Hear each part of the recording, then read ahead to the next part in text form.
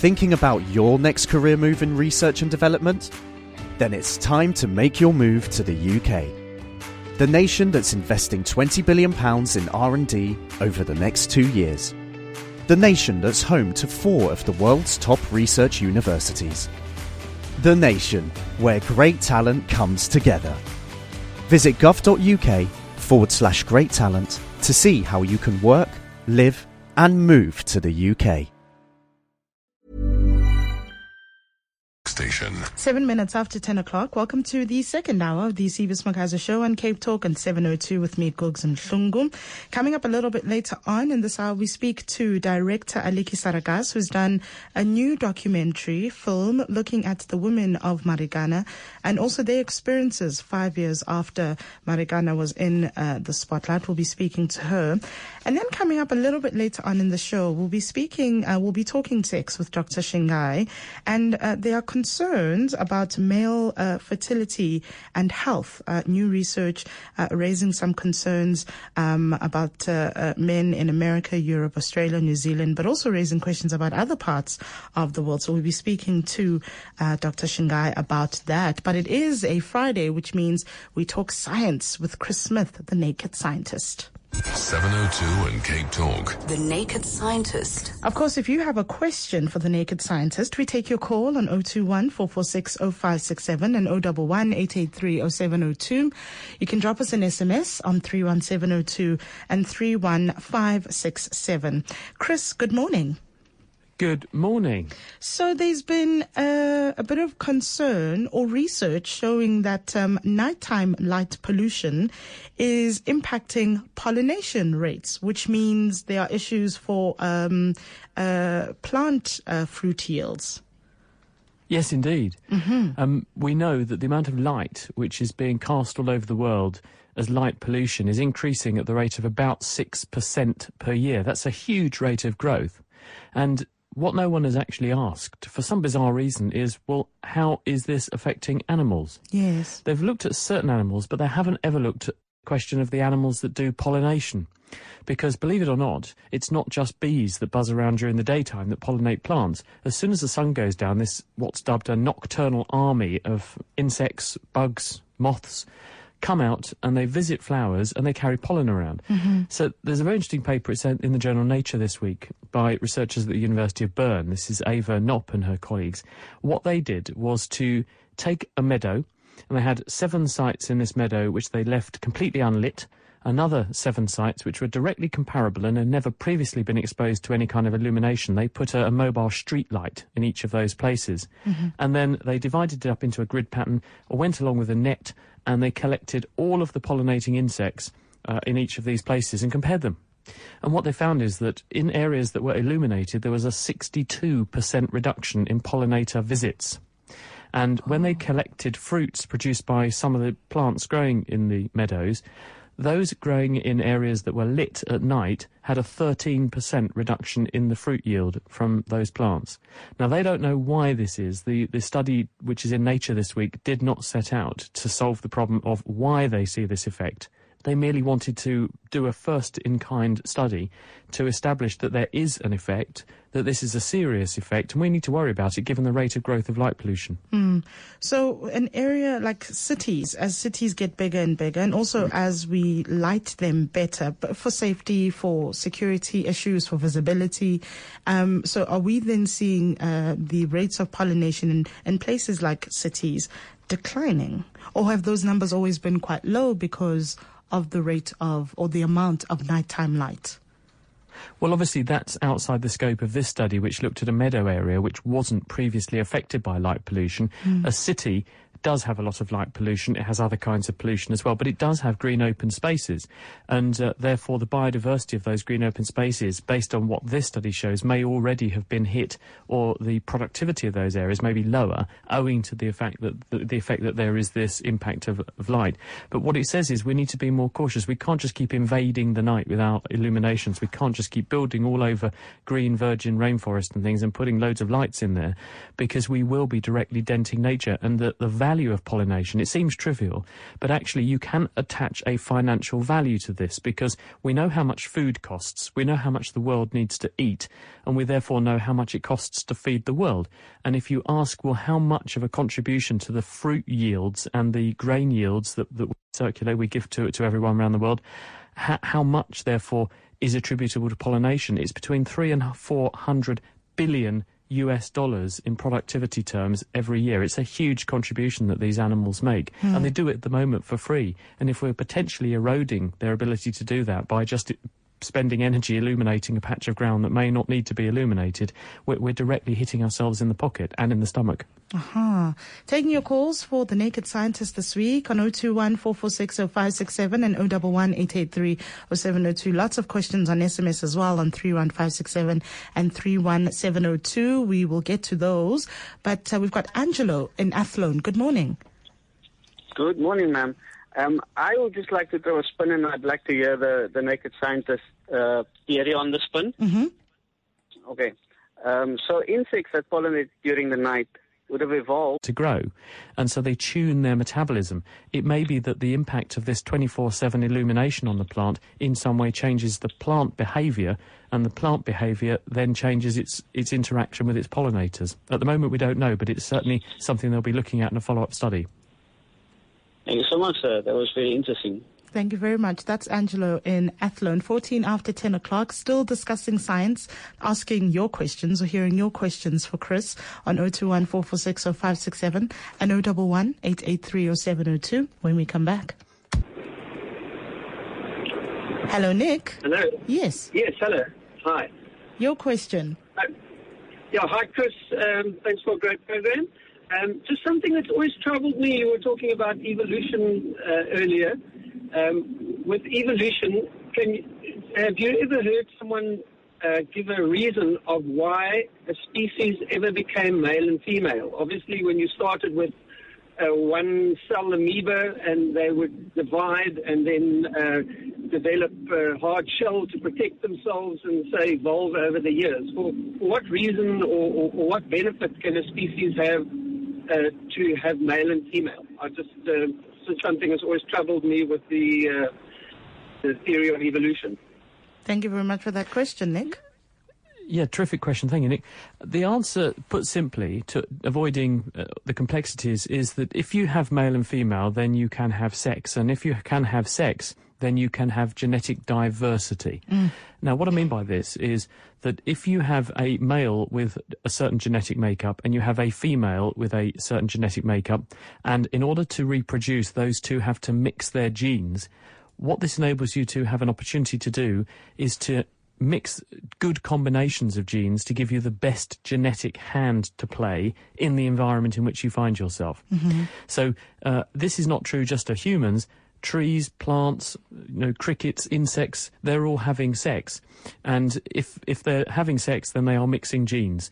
And if you mix genes up, because although there are, although I have all the same genes that everyone else in the world does, the actual spelling of those genes is slightly different between individuals. The sequence of information encoded in the genes is slightly different, the recipe, if you like. So we're both making a fruitcake, but my fruitcake has slightly more currants in it than yours does. And that slight recipe change means that in a given environment, an individual might do better with a certain genetic makeup than others. And by having sex, you are getting the opportunity to introduce that diversity, to produce new combinations of gene recipes, and therefore have the greatest prospects for having success in the environment. The evidence that sex is useful is if you look at plants that reproduce without sex, and a good example of this is bananas. Also, potatoes are a good example of this. These plants clone themselves, and they grow by the parent plant producing an offshoot, or in the case of a potato, a tuber, which is genetically identical to its parent. Now, that's great if you want to produce enormous numbers of fruits or plants very, very quickly. That's fine. But the problem is, it doesn't give you the opportunity to defend yourself so well against a threat from a predator or a threat from, say, a fungus.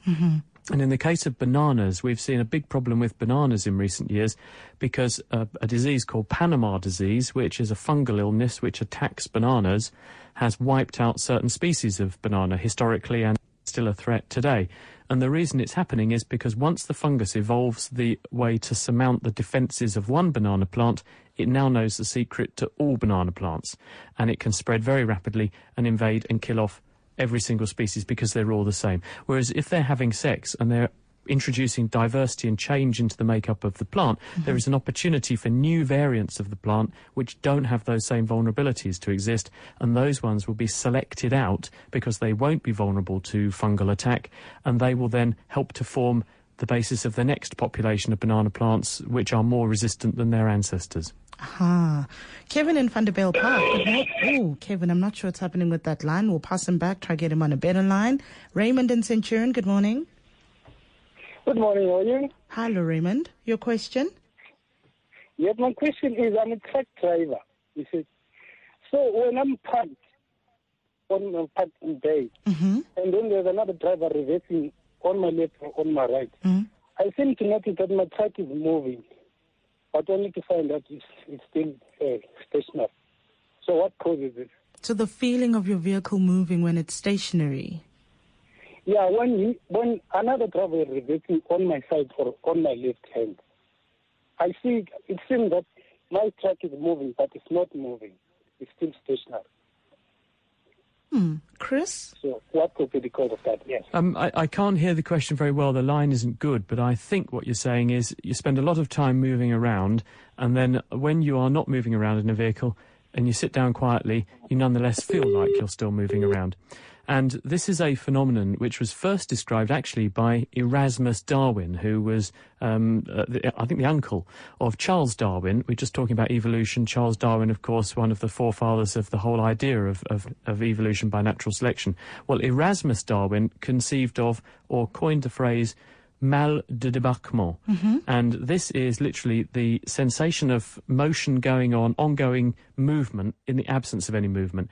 His experience was of getting off of boats, which is why he called it mal de débarquement, illness from disembarkation, because people who go on boat journeys, the boat's bobbing up and down, constant movement, you come onto to dry land, but you still feel like you're on a boat.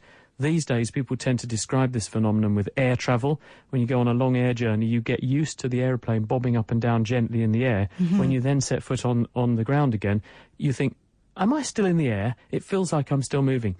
We think that this is because the vestibular system, which is the part of the nervous system in your inner ear, which decodes the movement of your head and your body and produces the righting or compensating movements to make sure we maintain our balance. We think that this gets used to the fact that you're in constant motion when you're on a boat, when you're in an aeroplane, or in the case of Erasmus Darwin, also when you're on a carriage, a stagecoach pulled by horses bouncing up and down over rough country roads. And the nervous system compensates for that ongoing movement by generating a greater tolerance for those movements.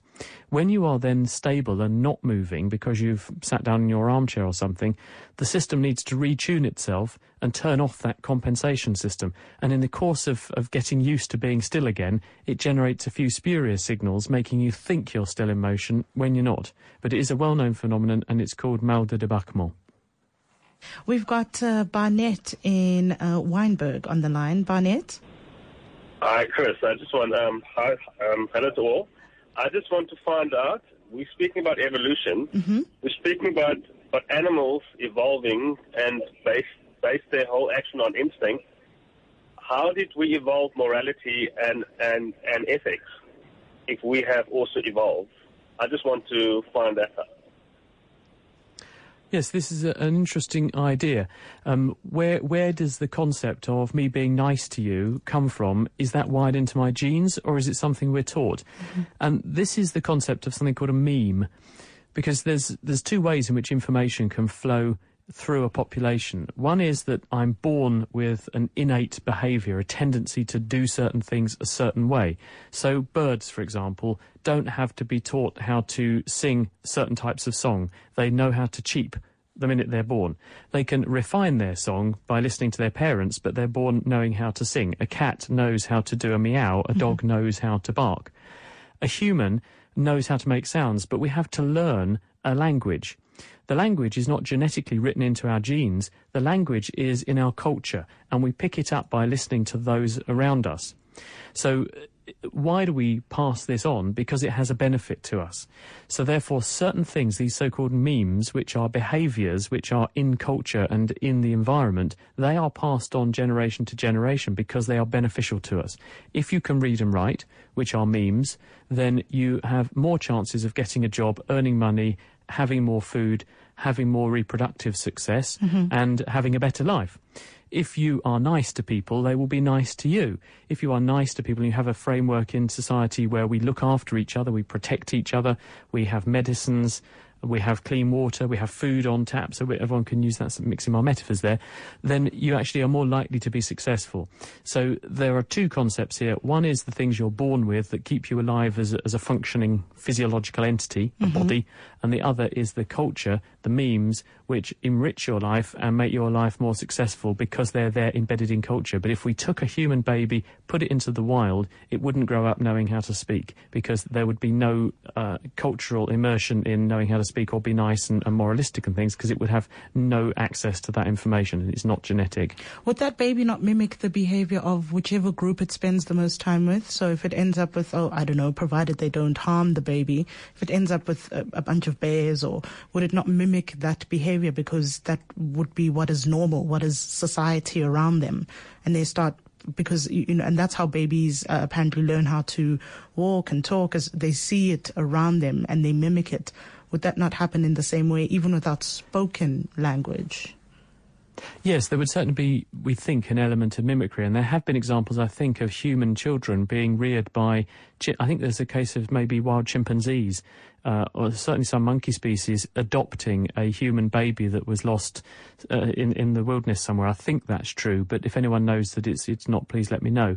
And I think there is evidence that the baby did adopt a number of monkey-type or chimpanzee-type behaviours. Because it was mimicking. We are programmed to be very good mimics and to learn by repetition and learn by copying other people. So yes, that does happen. We've also got Henny in Pretoria on the line. Henny, good morning. Henny, hello. Okay, we've lost Henny there. Mark in Midrand. Hi, Gooks. Hello, Mark. Yes, I need to find out, normally a car uses a 12-volt battery, but in cases where you touch the cables of the car in the engine, the shock you get is like from a 240-volt current. How much does a car, how much current does it produce, and can that be fatal? Right, okay. There are things to consider here.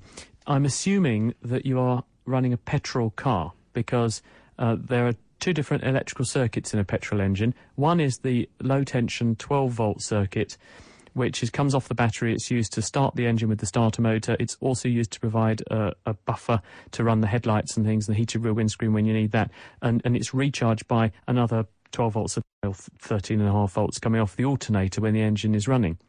But to actually run the engine, you have spark plugs. And those spark plugs create a spark between two electrodes in the cylinder just as the piston actually reaches before top dead centre, when you've got this compressed mixture of fuel and gas in the cylinder. And that spark is created by a coil which you feed in 12 volts, but if you have a coil with a certain number of windings on it, and then you have another coil wrapped round that first coil with many, many times more windings on it, then you can increase the voltage in the secondary coil. And this high-tension circuit that runs the spark plugs, you need a high voltage to make the spark jump across the spark plug electrodes.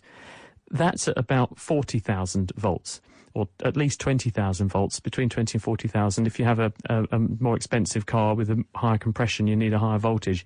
And that's why it really hurts. It's not lethal, but it certainly is uncomfortable. So don't grab the spark plugs in your running petrol engine car, because you will have an unusual sensation running up your arm and out of your feet or wherever else you're touching the bodywork of the car. It's very uncomfortable, but it probably won't be lethal because it's very high voltage, very low current. Thank you very much. That's the Naked Scientist for this week. Chris, always a pleasure chatting to you. Thanks very much for having me. Great questions, everyone. See you soon. Thinking about your next career move in research and development? Then it's time to make your move to the UK. The nation that's investing £20 billion in R&D over the next 2 years. The nation that's home to 4 of the world's top research universities. The nation where great talent comes together. Visit gov.uk/great talent to see how you can work, live and move to the UK.